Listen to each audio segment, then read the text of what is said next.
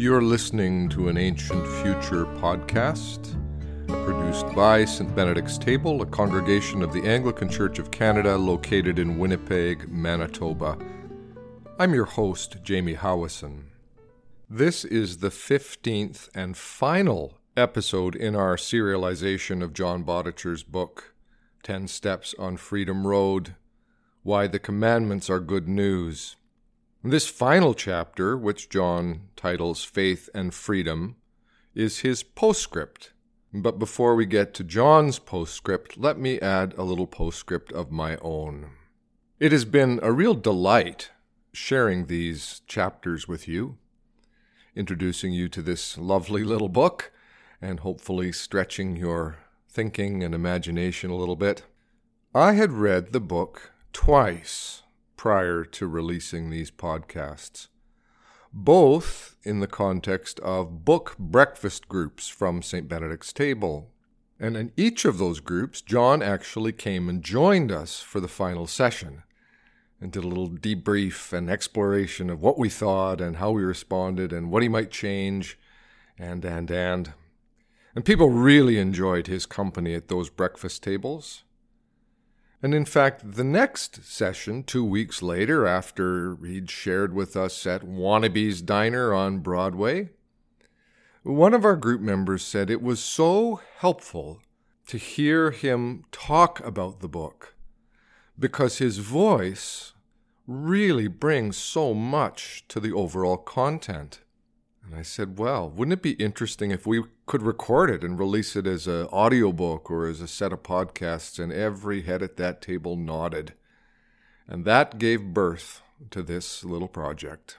And even as I listened through, having read the book twice before, I heard things in it that I hadn't heard before, caught some emphases that I hadn't noticed before, and just generally enjoyed John's voice as a teacher. And of course, as I said in the very first episode in this series, which was a conversation John and I shared, he had been one of my most influential teachers in the Department of Religious Studies at the University of Winnipeg back in the early 1980s. He's a good teacher, a solid thinker, with a lovely sense of perspective, and it was so good to hear his voice. And so, for this 15th and final episode, Faith and Freedom, a postscript, this is John Bottacher. Chapter 15, Faith and Freedom, a postscript. The cautious reader will rightly detect the presence of a circle in what I have said. My formation as a particular kind of Christian, my way of reading the New Testament, and especially Paul's letter to the Romans, my understanding of the Ten Commandments, my use of words such as faith and freedom, my presentation of these thoughts to you in a way that suggests they might have a claim upon your life as well as mine, all these are parts of a circle. Each one depends upon the others. If at any point my account becomes deceptive, manipulative, or self-serving, the whole enterprise becomes suspect. Suspicion is most likely to arise when words are used in a way that subverts their normal meaning. Because I am aware that I have used at least 2 important words that way, I want to be clear about what they could and should mean for us and about why I reject their usual meaning. This does not and cannot involve breaking the circle. My understanding of these words has been formed by my interpretation of the Bible and its story, and vice versa. But, since I have presented this account as a story that makes a claim upon our lives, and since I warned at the beginning that I would be using these words differently, and since using key words subversively can lead one to be significantly and even dangerously alienated from the world as it is, I owe it to you to be upfront about my use of these words. Let's start with faith. Christians are at least partly responsible for the way that faith has come to be, wrongly in my opinion, understood. The Reformation movements in Western Europe that peaked in the 16th century used formal statements of faith, often called creeds or confessions, to define themselves, usually so they could claim recognition and support from ruling powers. In the rationalistic culture that in the following centuries arose out of disillusionment with conflicts justified by religious differences, theology came to be understood as the intellectual defense of these creeds and confessions. Then faith came to be understood as an intellectual construct used to separate one group from another. Not surprisingly, the term creed, with its connotations of division and intellectual rigidity, became a negative term, even for many Christians. The term faith came to be synonymous with belief, an arbitrary and non-rational intellectual construct. As modern science became a dominant and trusted source of intellectual authority, faith as belief was seen by many as tolerable at best, a form of damage control in the face of unavoidable evils such as death, something the brave and realistic could do without. In the story of Israel and its winding path toward freedom, faith has a very different meaning. Faith in the biblical context is the willingness to trust the call to walk the path. To have faith means to respond positively to the summons of the nameless God, I am.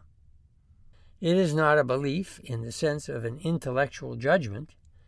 It is an orientation, finding a direction toward a destination given by a promise.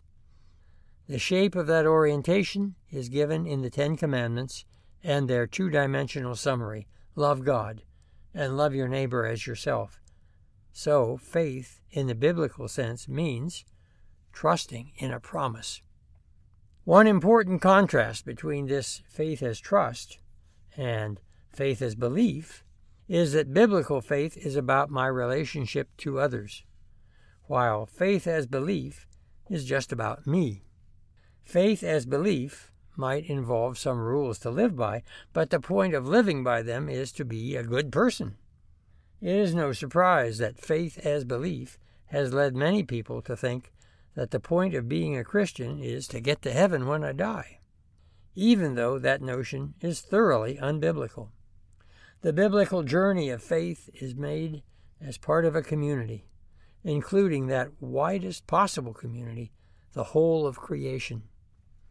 God's promise is that the power of death will be overcome, because death is what separates us from one another. It is a promise made to and for the world God has created, not a promise to transfer individuals to some imaginary world. To use the language of traditional theology, it is a promise of resurrection, not individual immortality. So, when we speak of faith in the context of the biblical story, faith means trust in the promises of the God of Israel and willingness to walk the path toward the fulfillment of those promises. We may call that path Freedom Road because it begins with liberation from slavery in Egypt and points toward liberation from the death-dealing power of the gods of empire, wherever they may be manifest. Just as with faith, freedom has come to have a very different meaning in the world as it is. Here it may take an idealistic form, as in, you can be whatever you choose to be. Or it may appear in its more brutal form, I can do whatever I please. In either case, it is a freedom which belongs to me as an individual, as a possession, while freedom in the biblical sense belongs to us as a community, as a gift. Just as the meaning of faith has been distorted by becoming individualized and subjective, so the meaning of freedom has been distorted by becoming individualized and possessive. What evidence can I present to support my claim that this way of imagining freedom is distorted? I can only invite you to reflect upon the world of possessive individualism. What strikes me most about that world is the prevalence of fear, anxiety, and loneliness. In a zero-sum world, where every profit for someone is a loss for someone else, we are always potential losers. We sense that what we have has been taken from others, and we fear their retribution. We arm ourselves psychologically, and sometimes literally, against those whose freedom we have taken, even as we reassure ourselves that the harm was not done by us as individuals, so we cannot be responsible. In the name of that kind of freedom, we live in fear. In a consumer society of possessive individualism, we must live with the anxiety of never having enough. "Gotta have that" is the motto that betrays our claim to freedom as a hollow cover for conformism.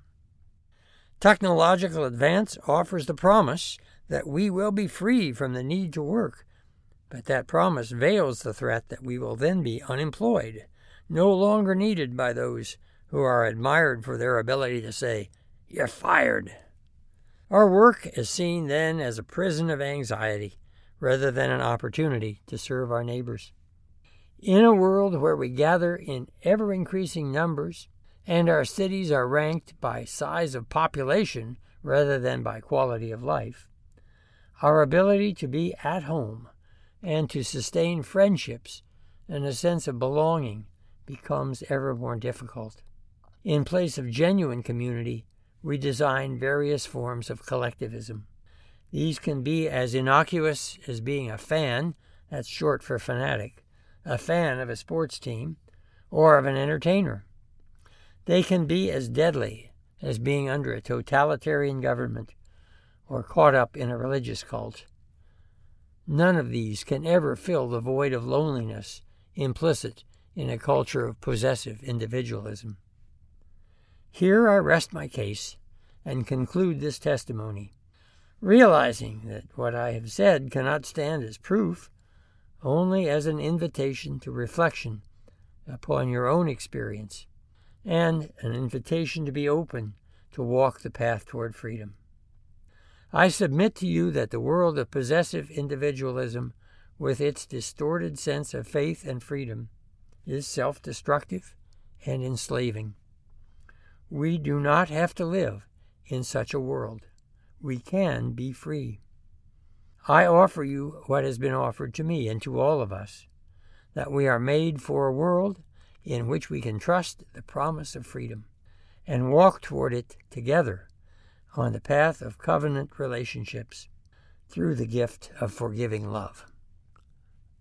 Let it be so. You've been listening to a podcast in our serialization of John Bottcher's book, 10 Steps on Freedom Road, Why the Commandments Are Good News. I'd invite you to consult the show notes where you'll find a link to the web post for this episode. And on that post, we will be including each of the episodes as they're released so that it's easy for you to go back and pick up one that you may have missed. 10 Steps on Freedom Road, Why the Commandments Are Good News is easily available through many booksellers, both online and the bricks and mortar sort, and a particularly affordable edition of the book in Kindle format is available through Amazon. Music for this series was provided by Steve Bell. We are grateful to Signpost for their permission to use this music. We're also grateful to John for taking the time to so carefully record these, to Kevin Grummett, Larry Campbell, and Bram Ryan, who did a lot of the background work on this audio, and to you for taking the time to listen, to think, and to dig deeper with us in these podcasts. I'm your host, Jamie Howison. Thanks for listening.